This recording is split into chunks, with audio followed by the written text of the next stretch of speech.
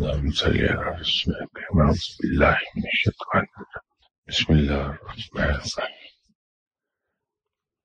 السلام علیکم خواتین و حضرات. میں معذرت چاہتا ہوں، آج آپ سے کچھ جلدی اجازت لوں گا. میرے یہاں کچھ ایسا فیملی فنکشن ہے جس کو میں اوائڈ نہیں کر پا رہا. لاسٹ سنڈے نور کے سلسلے میں بات ہوئی تھی کہ میں کچھ اس پہ عرض کرنے کی کوشش کروں گا. جس آیت کا حوالہ صاحب نے دیا تھا، اللہ آسمانوں اور زمین کا نور ہے. جب کچھ نہیں تھا، صرف رب تعالی اس کے فرشتے تھے، اور رب نے چاہا کہ وہ کوئی ایسی تخلیق کرے جس سے اس کی ذات کا اندازہ ہو سکے. جب یہ وقت تھا تو یہ صرف اللہ تعالی کا نور تھا جو قائم تھا اس وقت، یا فرشتے تھے. رب تعالی کا نور جس کو ریفر کیا ہے اس میں، یہ وہ نور اس کو ریفر نہیں کیا جو اس وقت سے پہلے تھا، یہ بعد کے وقت کو ریفر کیا ہوا ہے اس آیت میں.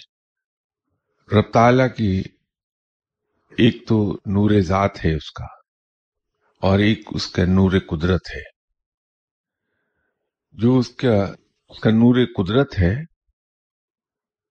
وہ ہے بہت چمکدار دودھیا رنگ کا، جیسے کوئی مرکری ویپر لیمپ جل رہا ہو، اس کی روشنی جو جتنی چمکدار اور دودھیا ہوتی ہے. بہت زمانے میں ایسے خوش نصیب لوگ ہیں جنہیں اللہ تعالی نے شرف بخشا کہ اس نور کو کسی نہ کسی طریقے سے دیکھ لیا. اور ایک ہے اس کا نور ذات. یہ بہت کم لوگوں کو شرف حاصل ہوا کہ اس کی زیارت کر سکیں. اس نور ذات کا رنگ جو ہے وہ رنگ ہی دکھائی دیتا ہے، نور تو کسی کو دکھائی نہیں دیتا، اس کا جلوہ کوئی سہ نہیں سکتا. وہ بالکل ہلکا، آسمانی رنگ سے بھی کہیں ہلکا، بہت ہی چمکدار نیلا رنگ ہے اس کے نور کا، جو وہ نور ذات کا رنگ ہے اس کا. یہ اللہ تعالیٰ دکھا دیتا ہے اپنے بندوں کو، اس رنگ کو دیکھ لیتے ہیں. تو جب رب نے یہ چاہا کہ وہ کائنات کی تخلیق کرے تو اس نے اپنے نور سے، اس کے قلبی حصے سے، درمیانی حصے سے نور کا ایک حصہ لیا، یا یوں کہیے کہ اس کو پیدا کیا وہاں سے. اور اس نور کا جو روحانیت میں اصطلاحی نام ہے وہ نور المرورید ہے. اس نور سے آپ صلی اللہ علیہ وسلم کی تخلیق ہوئی ہے.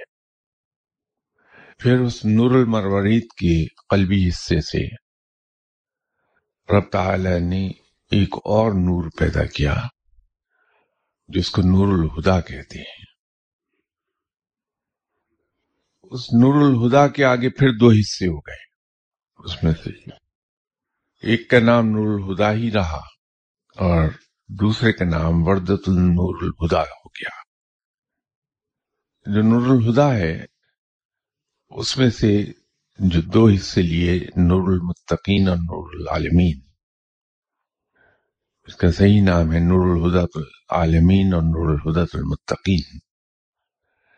نور الہدیٰ المتقین سے دوسرے تمام انبیاء کی روحوں کی تخلیق ہوئی، اور نور الہدیٰ العالمین سے دوسری تمام انسانوں کی روحیں بنائی گئی. اس سے کئی ایک چیزیں ہماری سمجھ میں آ جائیں گی. جب نور المرورید کے قلب سے نور الہدا کو پیدا کیا جا رہا تھا تو نور المرورید شرم و حیا کی وجہ سے پردے میں چلا گیا. شرم و حیا کے پردے کی وجہ سے وہاں محبت پیدا ہوئی، اور اس محبت نے پھر ساری چیزوں کو جنم دیا. تو وہ جو یہ کہا جاتا ہے کہ یہ کائنات آپ صلی اللہ علیہ وسلم کی محبت کے نتیجے میں وجود میں آئی ہے، آپ صلی اللہ علیہ وسلم کے لیے یہ کہا جاتا ہے کہ آپ صلی اللہ علیہ وسلم وجہ تخلیق کائنات ہیں، وہ نقطہ ہے روحانیت کے اندر۔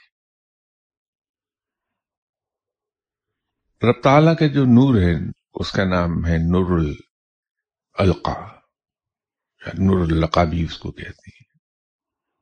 تو نور القا کا رنگ اتنا چمکدار ہے کہ اس کی چمک اس قدر بڑھی ہوئی ہے کہ وہ سیاہی مائل چمکدار ہو گیا ہے۔ جیسے ایک چیز جب گرم ہوتی ہے تو اسے ہم کہتے ہیں کہ ریڈ ہاٹ ہو گئی، سرخ ہو جاتی ہے، گرم ہو گئے، لیکن جب وہ ریڈ ہاٹ سے آگے زیادہ گرم ہوتی ہے، اس پوائنٹ کو ایکسیڈ کر جاتی ہے، تو وائٹ ہاٹ ہو جاتی ہے، بالکل سفیدی پکڑ جاتی ہے۔ تو اسی طرح جو چمک ہے جب حد سے بڑھتی ہے تو پھر وہ اندھیرے میں تبدیل ہونے لگتی ہے، لیکن وہ اندھیرا اس قسم کا نہیں ہے کہ جس میں کچھ دکھائی نہ دے۔ اس شاہی مائل چمکدار نور کی مثال بالکل اس طرح کی ہے کہ انسان حالت نیند میں اندھیرے میں ہوتا ہے، کوئی دیکھ نہیں پا رہا ہوتا کچھ، لیکن جب خواب دیکھتا ہے تو اسی اندھیرے میں خواب اتنا واضح دکھائی دیتا ہے کہ اس کی باریک سے باریک ڈیٹیل آدمی دیکھ سکتا ہے۔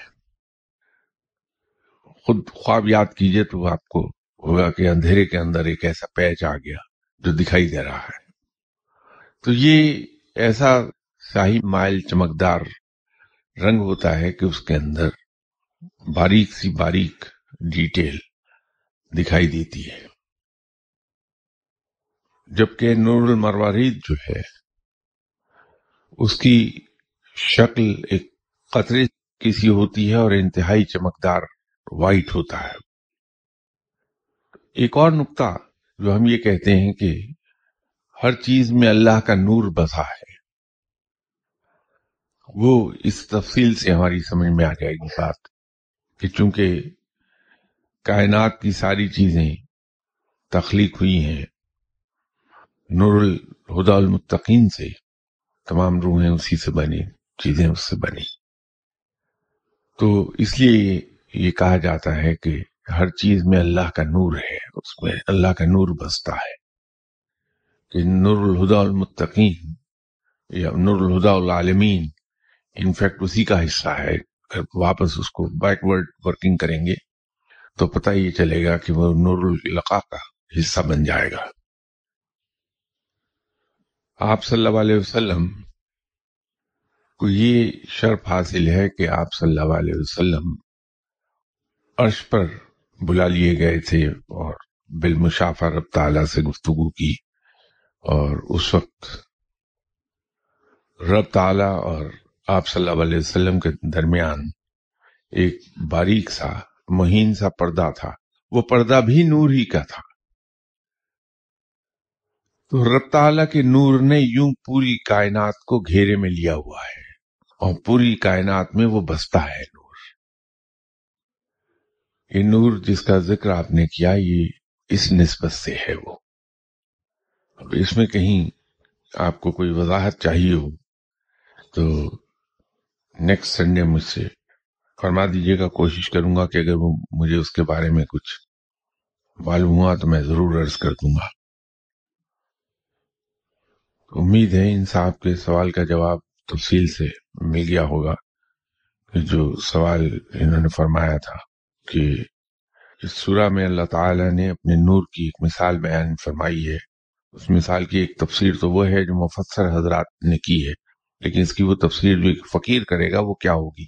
تو روحانیت کے ریفرنسز سے میں نے یہ آپ سے عرض کر دیا کہ نور کیا ہے اور یہ مثال جو دی گئی وہ کیوں ہے۔ تو یہ جو آیت کا ایک حصہ ہے کہ اللہ اپنے نور کی طرف جس کی چاہتا ہے رہنمائی فرماتا ہے اور وہ لوگوں کو مثالوں میں بات سمجھاتا ہے اور وہ ہر چیز کا علم رکھنے والا ہے۔ میں نے پہلے عرض کیا کہ ایسے خوش نصیب لوگ جو نیک راہ پہ چلتے ہیں، نیکی کی راہ پکڑ لیتے ہیں، ان میں بہت سے ایسے خوش نصیب ہیں جنہیں اس نور کی جھلک دکھا دی گئی. اور عام طور پر ایسے لوگ جو نیک ہیں اور اللہ کو پکارتے رہتے ہیں، وہ جس نور کو دیکھتے ہیں وہ انتہائی دودھیا چمکدار ہے، جس کا ذکر اس آیت میں کیا گیا ہے. بہت کم خوش نصیب ایسے ہیں جنہوں نے اس کے نور ذات کا جو رنگ ہے اس کی جھلک دیکھی ہے، جو ہلکے، بالکل ہلکے لیکن انتہائی چمکدار نیلے رنگ کا ہے، بہت ہی ہلکا نیلا رنگ. تو رہنمائی جو فرماتا ہے اس سلسلے میں اگر کسی پاس کوئی سوال ہے تو بتا دیجیے. السلام علیکم. وعلیکم السلام جناب.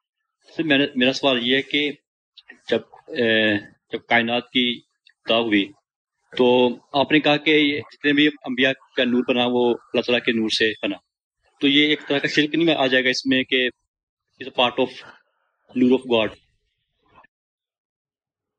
بات یہ ہے کہ آپ کی جیب میں اگر 10 روپے ہیں اور اس 10 روپے میں سے آپ 1 روپیہ کسی کو دے دیں اور وہ اس 1 روپے کا استعمال شروع کرے تو وہ آپ کے برابر نہیں آ جائے گا دولت میں، اور نہ یہ کہا جا سکے گا کہ وہ آپ کے دولت میں برابر کا شریک ہے، اس لیے کہ آپ نے اس کو اپنی مرضی سے کچھ اپنی دولت میں سے، اپنے اس روپے پیسے میں سے ایک حصہ اسے دیا ہے.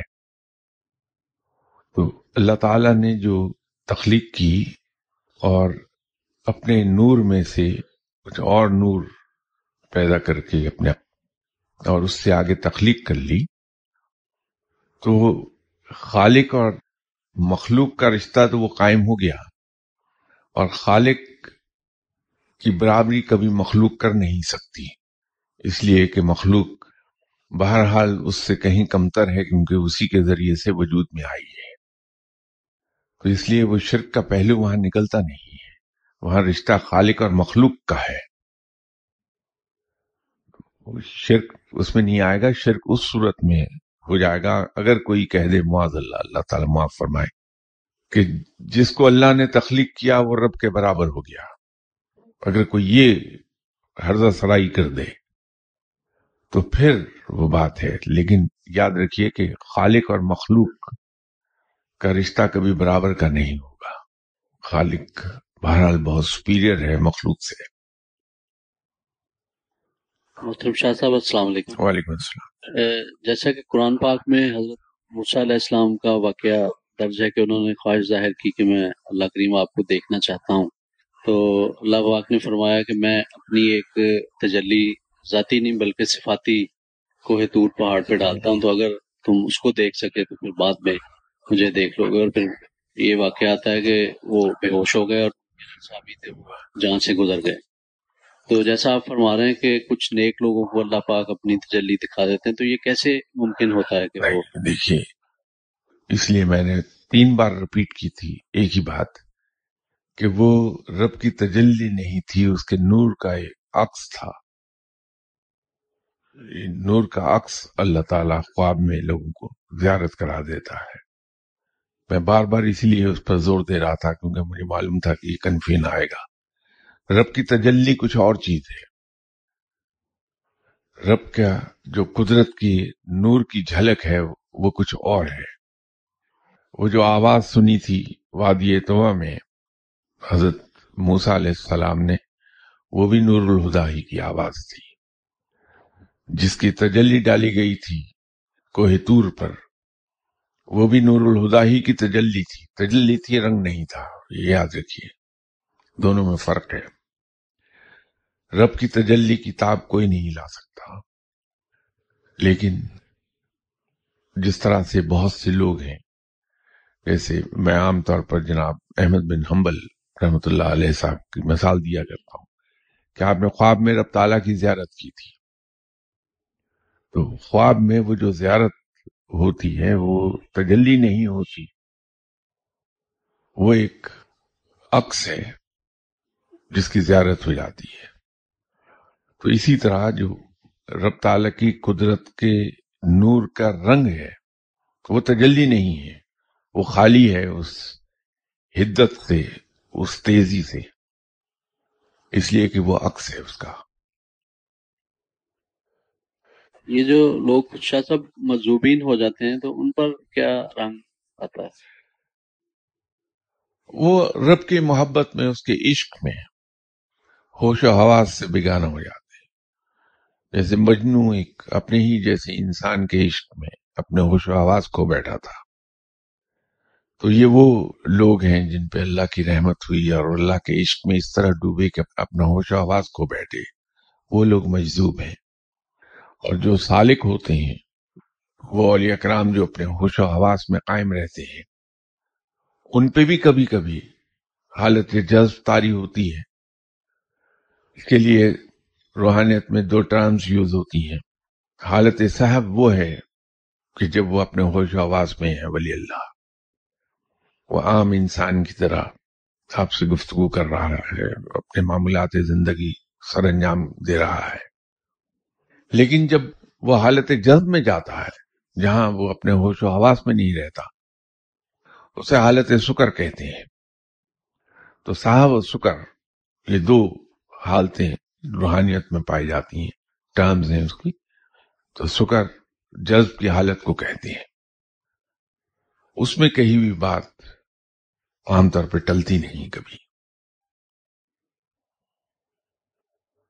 اچھا سر، اس آیت میں جو ایک ذکر ہے کہ اس کا نور جو ہے وہ ایک چراغ کی مانند ہے اور چراغ میں ایک تیل ہے شاید جو اس طرح کا زیتون کے درخت کا. اسی کی تشریح میں نے اتنی لمبی کی کہ نور اللقا کیا ہے، اس سے ہی پیدا ہوا ہے نور المروارید. نور المروارید کے قلب سے پیدا ہوا ہے نور الہدا.